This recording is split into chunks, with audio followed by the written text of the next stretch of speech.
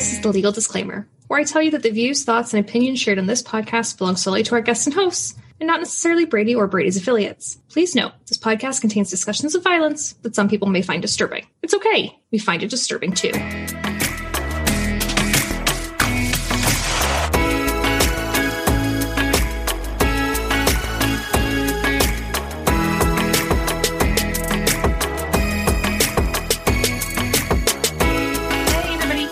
To a very special bonus episode of Red, Blue, and Brady. I'm here talking to you from the Brady offices, where I am helping some of our fantastic staff, volunteers, and folks from other gun violence prevention organizations put together 2,280 notebooks. These are notebooks to represent the, on average, 5 children and teens that we've lost in the U.S. a day to gun violence while waiting for the Senate to move on expanded background check legislation. As we gear up for this demonstration on this coming Friday, followed by the March for Our Lives on Saturday, I was really happy to be joined in office by Brady Vice President of Policy, Christian Heine, and of course, the founders and presidents of Change the Ref and the parents of Joaquin Oliver, Manny, and Patricia Oliver, who shared with me why it is that we march and why we will continue. My name is Christian Heine, and I'm the Vice President of Policy here at Brady. Hi, my name is Patricia Oliver. I am a co-founder of Change the Ref and mom of Joaquin Oliver. Hello, this is Manuel Oliver. I am Joaquin Oliver's dad and also a co-founder of Change the Ref. And thank you for joining us today. So obviously podcasting, not a visual medium, but for listeners, we're sitting in Christian's office. It is starting to get late on Thursday. Folks are going to be here quite late, getting ready for events that are going to be happening on Friday and Saturday of this week. And I'm wondering if we can just sort of talk about, why is everyone here in DC? Well, I guess this is where things happen in DC. There's a lot going on since the last 2 weeks. And if we need to make statements and do things the way that we have tried for the last 5 years in our case, for way more than that in your case, we have to be in the right spot. So Patricia and myself, we're here and we're ready to rock and roll. Well, this has been a very interesting week. We are here in DC because we consider that we have to support the GB movement in all the way. We've been going through a lot of mass shootings recently.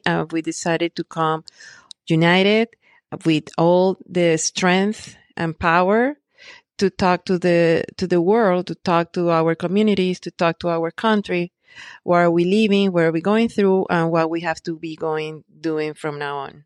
Yeah, and I think right now the country is outrage is at an all-time high, right? We have just witnessed too many violent acts day in and day out. Sometimes the nation pays closer attention to these incidents than other days. But what we do know is that we're at a tipping point, and Democrats, Republicans, folks across all spectrums of life here in America are calling on their legislators to do something about it. So it's a natural fit that all of the incredible activists from across the country, folks like Manny and Patricia, and so many others who are right outside of our door, there's an incredible energy here of folks who have come in from all over the country demanding that the legislators step up and do, frankly, what we're asking for is the bare minimum so that families don't have to undergo the pain and trauma that way too many of us have to experience, not only the folks at this table that we've experienced, but too many Americans that we know tomorrow and the next day and the next are going to continue to suffer until Congress does something different here. So it's a really complicated set of emotions that I think I'm feeling and many others are, because it's wonderful to feel the energy of and excitement around this time, but we know that we're here for the wrong reasons. Well, and then I think that brings up really well what is it that we want? what is it that folks are asking for as a result of this march? I think saying that we want to end gun violence, I think that's the given, right? But what does that look like? What are we asking for specifically in this instance? It's been said 1,000 times. At this point, I just feel like I'm repeating the same things since the last 5 years. We have very specifics that I could tell you. And even Congress came out with the specifics yesterday. They know what we want. I think it's time for them to start naming what we need, because they already know it. They want us to keep repeating the same old story. Of course, we want a universal background check, and I'm sick of saying this. I think I'm wasting time and words by repeating this. We do need safe storage. We do need red flag laws. We do need to ban assault weapons at some point and high capacity magazines. So, and those are common sense things. I'm not asking in any moment anyone to give me your gun, or I'm not trying to get all guns out of the streets. It's impossible. I wish I could. I can't. And I'm not going to fight a fight that it's impossible. So we are actually putting these in a very easy way out there. And besides that, we helped to write down these bills. We're not even asking you to write the bill down. You just need to vote for it, pass it, and the president should be ready to sign it. So we do 99% of the job. You only have to do 1%. Just do your 1%. Well, members of Congress, you know exactly what to do. We are here to keep the pressure. And I hope that you're going to be passing the bill as soon as you can, because we're going to keep saying that no matter what. We're never going to get tired. We're going to be annoying in order to see what you have to get done. That's your mission. No, that's your, no, well, no. Fucking job. That's your duty. That's your duty. Do your job. Yeah. And I can't say it any better. I mean, I think the one thing I will say is it's not any one thing, right? And that's what Manny and Patricia are saying. That's what I think the folks who are going to be showing up are saying. Gun violence is an incredibly complex problem, and everybody who experiences it differently. It requires comprehensive solutions. So while we are happy that hopefully progress is being made and something can be done, the folks in this room know that it's almost certainly not going to be enough. And what we need is these members of Congress to show up every single day to do that 1%. You've got one fucking job, and it is to protect your constituents and ensure that you are representing your people as well as you can. This isn't a complicated issue. Just do what's right here and protect us. We are begging you.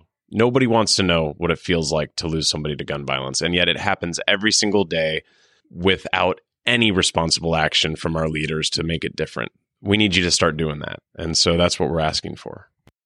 If you could reach out to the senators who are refusing to have action or to their constituents, like, what would you say to tell them that, hey, we've got to move this forward? I will say that this is not a one-day thing to do. Like everyone in this table works daily on preventing this from happening.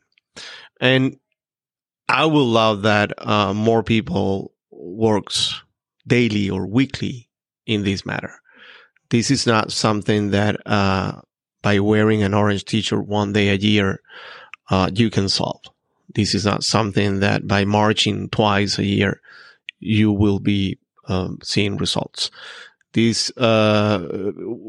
receive these shootings every single day. So you cannot fight back something that is hitting you every day just by showing once a year. So I think that the message is for this society in general is to get more involved, because at this point you are a potential victim of gun violence. Your kids are potential victims of gun violence, which is a fear that I don't have anymore because my son was already shot, but yours is still out there. So you should be actually doing more things than I'm doing because you have a reason to do it. So by bringing these points out there and calling out the need of more people demanding for change, I think that we will move faster. Things will happen. By the way, I'm optimistic. I don't know when, I don't know how fast, but I'm pretty sure that we're going to hit that progress that all nations were able to do. I don't see why we are the exception. So it will happen, and at some point, the NRA will be irrelevant. That's my vision here. It's going to take a few years, but that's my vision. But we need more people involved. I'm going to talk about being a mom of Joaquin, that I lost my dear son 4 years ago on the Parkland shooting. I don't want anybody of you that are listening to us to be going through what we're going every single day. This is not a pain that it just happened on one day at that moment. No, not really. This is something that it is struggling you every single day, not only me as a mom, us as a family, as a community, as a friendship that we have all over. This affects your life forever. Don't put your person in that place. Do your best. You don't have to belong to any organization. You just have to be a regular civilian with the passion, with the love that you have for your families and friends to do something for them and yourself. So I invited you. We have to be positive, but we have to be very powerful in our next move because the country needs us and we are part of this country. And as a civilians, as a citizens, that's what we have to do. To the members of the Congress, put the power and the self way to see yourself on a side and put in front your moral side and do what you have to do, because this is something moral. This is something that is about life that we're talking about. So please take your moment and be yourself for a moment, just alone, and think about the ones that we are depending on you. And with that, there was a hearing in the House Oversight Committee room last night where one of the mothers who had lost is the wrong word, whose child was killed in Uvalde, said something that I think resonated with me then. And Patricia, what you just said, I think it, rings true as well. But what she said was, somewhere out there is a mom listening to our testimony, thinking, I can't even imagine their pain, not knowing that our reality will one day be hers unless we act now. And I think, what you're hearing Patricia say, what you're hearing Manny say, what you're hearing all of us say is we are so desperate to not let that be the reality of tomorrow, because we live with today's reality and the pain of that and the trauma of that every single day. We should have no expectation that anything will change unless folks step up to ensure that they do. And so we need you to keep showing up. We need these members of Congress to do literally the bare minimum and protect our future. They can do that. It's not abstract. They can do it. They can actually do it. And I hope we can make that case clear and that we can get to the place where these aren't as regular as they are today. Do you think that marches and things like this, particularly, there's going to be, particularly on Saturday, marches here in DC, but also all across the United States. Do you think that they're actually effective in making legislators act? Or do you feel that they're more of sort of a chance for folks to share their emotions about what they think is happening in the U.S., or kind of a mix of both? I think it's both. However, a march by itself, it wouldn't, without a statement, it is just a bunch of people getting together and feeling sad together, supporting each other. So that would all depend on the content of the speeches and the reaction that we have as a community. I keep saying, like, is this time different? If we make it different, it will be different. It's up to us to react different. So we need to do things that we have not tried yet. I think we're in a good path at the moment. There's a lot going on that I haven't seen happening before. And this is prior the march and what we're doing tomorrow. So I think we're in a good spot. I think we are ready to react in the most reactive way possible. The aggression, it's incredibly disruptive. What happened to these kids? What happened to my son? So the reaction needs to be at the same level, and we have to do things in a different way. We're also going to see this Saturday at the march, those kids that they were there 4 years ago, they were teenagers and now they are young adults, and they feel the frustration. They have to go back again on stage and expose the same crazy living that we have with the gun violence that is attacking us every other hour. actually is worse than 40 years ago. I am positive that more kids will see these ones on stage, and they're going to be encouraged to be able to move and to be very strong in their actions from Saturday on. But it depends from all of us, the attitude that we'll take and the support that we can give them to keep going and really demand from government to do things on the straight way. Yeah, and look, I think that any social change that we have ever seen in this country has happened because people have showed up. And, if you're asking, a march alone isn't going to do it, right? And what it requires is that Americans channel their outrage towards those that can make a difference and an impact, right? In this case, our legislators, and that they show up, they make their voices heard, and that they keep showing up. People don't realize the impact that a handwritten letter can have on these legislators, or an interaction in an office, or a phone call. All of these things take a matter of seconds, but can make a world of difference, especially if we work together in a concerted effort to make those voices heard together. And that's the moment that we're in right now. We are hearing, the reason that folks are having the conversations they're having in Capitol Hill right now is because they are hearing from people who I think are listening to this podcast. They haven't always heard from folks from all over the country, from their constituents. And I pray that everybody who's listening here today and the folks who show up tomorrow and on Saturday keep showing up, because that's going to be what makes a difference here. And that's how we're going to get to the finish line. Thank you all so much. And if you want to get involved, obviously we would love to see you today or tomorrow or at the marches that are happening across the US. But as Christian pointed out, you don't have to just go to a march, right? There's so much else that needs to get done.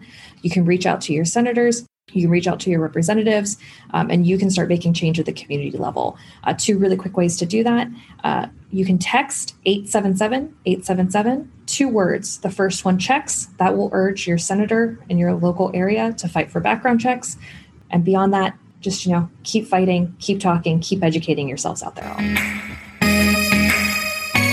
Hey, want to share with the podcast? Listeners can now get in touch with us here at Red, Blue, and Brady via phone or text message. Simply call or text us at 480-744-3452 with your thoughts, questions, concerns, ideas, whatever. Kelly and I are standing by. Thanks for listening. As always, Brady's life-saving work in Congress, the courts, and communities across the country is made possible thanks to you. For more information on Brady or how to get involved in the fight against gun violence, please like and subscribe to the podcast. Get in touch with us at bradyunited.org or on social at BradyBuzz. Be brave. And remember, take action, not type.